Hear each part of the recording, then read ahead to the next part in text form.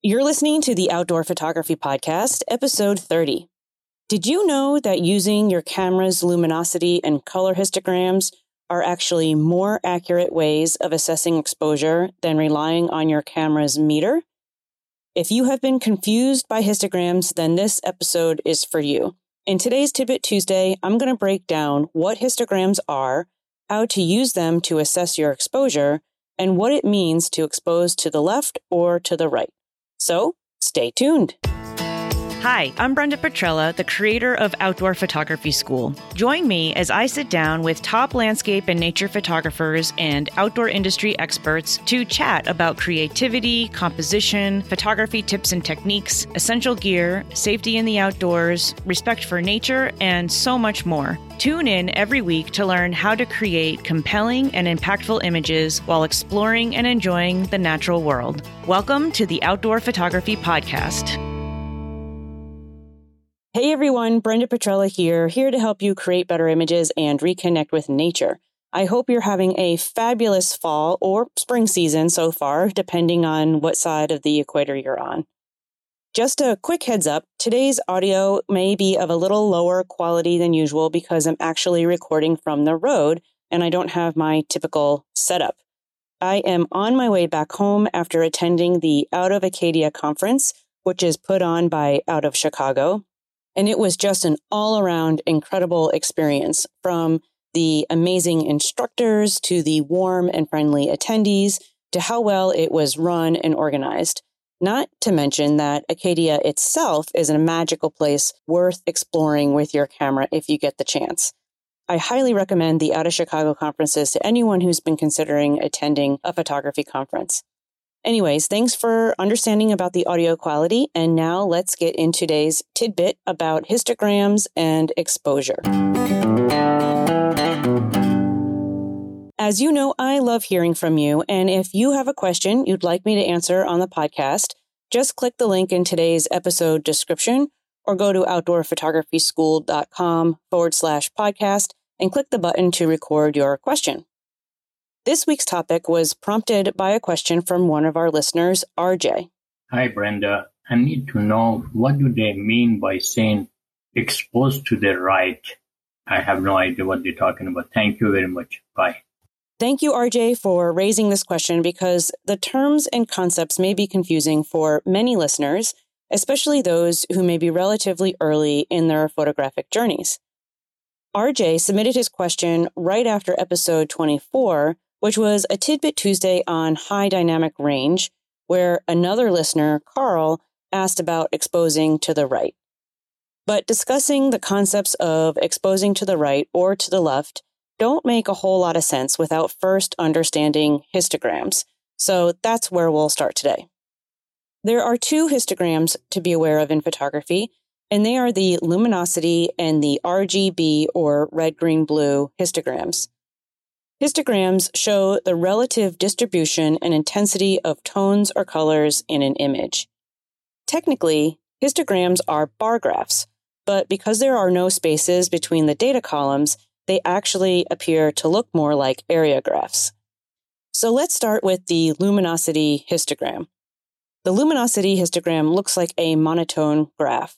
The horizontal or x-axis represents tonal values that range from black to white, with pure black on the very left of the axis and pure white on the very right of the axis. And the vertical or y-axis represents the relative quantity of how many pixels in the image have that tonal value. Most digital cameras these days allow you to display the luminosity histogram either while you are exposing your image and or when you're reviewing the images on the LCD display. And the luminosity histogram can also be viewed in post-processing software. So if we read the x-axis of the luminosity histogram from left to right, we have the darks on the left, then the shadows, the midtones are in the middle, and then the lights, and on the very right-hand side of the axis are the highlights. The darks, shadows, midtones, lights, and highlights all represent different tonal values of an image. You can think of a histogram like a tonal fingerprint of the image, and we can learn a lot about an image simply by studying the histogram. Each photo has its own unique histogram depending on what the scene contains and your exposure settings. For example, let's say you're photographing a yellow flower on a white background. The histogram for that image is going to be shifted to the right, even though it may be properly exposed, because the subject matter itself is bright. Whereas if you were to photograph a black Labrador retriever against a dark background, the histogram would naturally be shifted to the left because most of the tones in the photograph are in the darks and shadow regions, even if it's not underexposed to the point of crushing the blacks. Another example would be of a histogram of a high dynamic range scene, as we discussed back in episode 24. Depending on what was in the scene, a high dynamic range histogram would appear to have peaks on the left and right sides of the graph with little tonal data in the middle. This type of histogram would suggest a high contrast scene. Conversely, if we had a histogram that looked more like a typical bell curve with a single peak in the middle, then what we would conclude from that histogram is that the pixels of the image mostly fall within the midtone range and that it is a low contrast scene. If you underexpose an image too much, then the histogram would show a bar touching the left edge of the graph, and those pixels would appear as pure black in the image, and no details would be recoverable in post-processing. And this is called crushing the shadows or darks. The opposite is true for clipping the highlights. If we overexpose an image too much, the details in the clipped pixels are not recoverable in post-processing, and those pixels would appear as pure white. And you can tell if you've clipped your highlights if the histogram shows a bar touching the very right edge of the graph. So ideally, you would expose your scene so that your darks and highlights were not touching either the left or right edges of the histogram, unless, of course, you wanted to purposefully under or overexpose the photo for artistic reasons. So in summary, the luminosity histogram gives us two key pieces of information. One, the relative abundance and distribution of different tonal values in the image. And two, whether or not we have lost any pixel information in the darks or highlights. So you may be wondering, why can't you just rely on the camera's meter to assess your exposure? Isn't that less complicated? Well, the camera's meter does seem less complicated than the histogram, but it's not nearly as accurate, and I'll tell you why. First of all, your camera's meter doesn't know what it is you're photographing and how much of the scene is bright and how much of the scene is dark. All it knows is that its job is to make every exposure as close to middle gray as possible and indicate on a scale whether your current exposure settings would result in an over or underexposed image. Since the camera's meter measures reflected light and not ambient light, the camera's meter can be fooled by the subject matter. And a great example of this is photographing a snowy scene. Snow is white, and so it reflects a lot of light, and the camera's meter would interpret this as your current exposure settings resulting in an overexposed image, rather than the scene actually being bright and it was supposed to be bright. So if you rely on your camera's meter for a snowy scene, you would need to reduce your exposure to get the meter to be happy at 0. And then you would end up with an image of gray snow, not white snow. So relying on the camera's meter for exposure settings is really only useful if you are photographing a low contrast scene with a lot of midtones. Otherwise, you would be far better served by studying the histogram. So now that we understand histograms, let's talk about exposing to the right or to the left, which simply means the right or left side of the histogram. So in ETTR, or exposed to the right, your goal is to set your exposure settings of aperture, shutter speed, and ISO so that the data in the histogram is slightly pushed to the right side of the graph, favoring the highlights, without overexposing it so much so that you clip the highlights to pure white. This results in a slightly overexposed image. And in ETTL, or exposed to the left, your goal is to slightly underexpose the image so that the data in the histogram is slightly pushed to the left side of the graph, favoring the shadows and darks, again, without underexposing the image so much so that you crush the darks and lose that pixel information. So why would you want to use ETTR or ETTL rather just trying to get the histogram to be comfortably in the middle of the graph? Well, in situations where you have a lot of shadows and you want to make sure you are preserving as much shadow detail as possible, then it is a good idea to expose to the right. The reason for this is a little complicated, but I will try to explain it. So basically, when your camera's sensor records pixel information, more information is recorded in the brightest tones than in the darker tones in the scene. This has to do with the dynamic range of camera sensors and that each change in a stop of light is a doubling or halving of that light.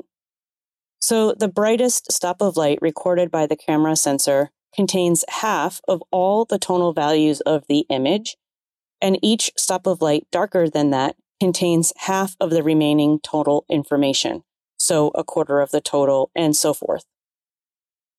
So when you expose to the right, your camera's sensor is recording more information in the shadows than if you had exposed to the left, and you can recover the shadows more cleanly with some adjustments in post-processing, which results in minimal noise. When would you not want to use ETTR or ETTL?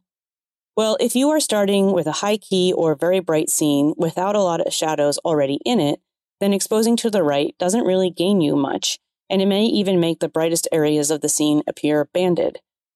And as I recommended in episode 26 on photographing the fall colors, I have found that slightly exposing to the left works well for being able to restore the vibrancy of the colors from my raw files by bringing up the white slider slightly in post-processing. Exposing to the left otherwise has pretty limited use cases. Okay, so now that we've mastered the luminosity histogram in ETTR and ETTL, let's chat for a moment about the color or RGB histogram. RGB stands for red, green, blue, and the RGB histogram shows the relative distribution and intensity of the tonal values of the colors recorded in the raw file. Every color has an associated tonal value or brightness level to it, which we can observe when we convert our color images to black and white. It turns out the luminosity histogram is derived from the RGB histogram. And so the RGB histogram is a more accurate display of the actual tonal values of a scene. Interestingly, our eyes perceive the brightness of colors differently. So, for example, we perceive green as being brighter than blue, when in fact it may not be any brighter in terms of its tonal value. And so the calculations that are used to derive the luminosity histogram from the RGB histogram account for these perceived differences. So, depending on the colors of the scene you're photographing, the luminosity histogram could be misleading. For example, when photographing the fall colors, you may have a lot of reds and oranges in your scene, and it's quite easy to blow out the highlights in the red channel of the RGB histogram. But you may not see that clipping in the luminosity histogram alone.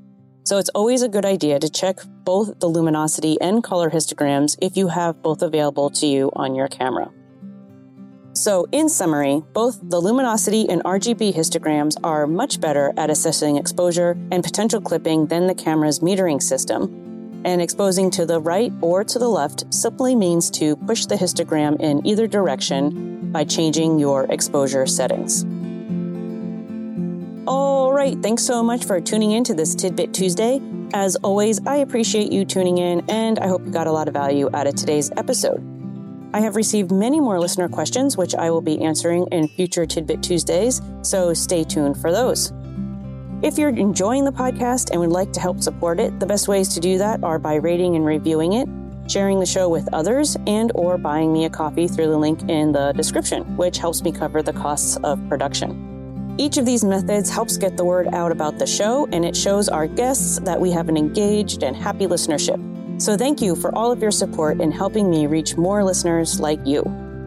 Next week on the podcast, we'll be chatting with California-based landscape photographer David Hunter about being an artist in residence for several national parks, storytelling through photography projects, and the role of photographers in conservation. So, until then, get outside, my friends, and find yourself a little nature.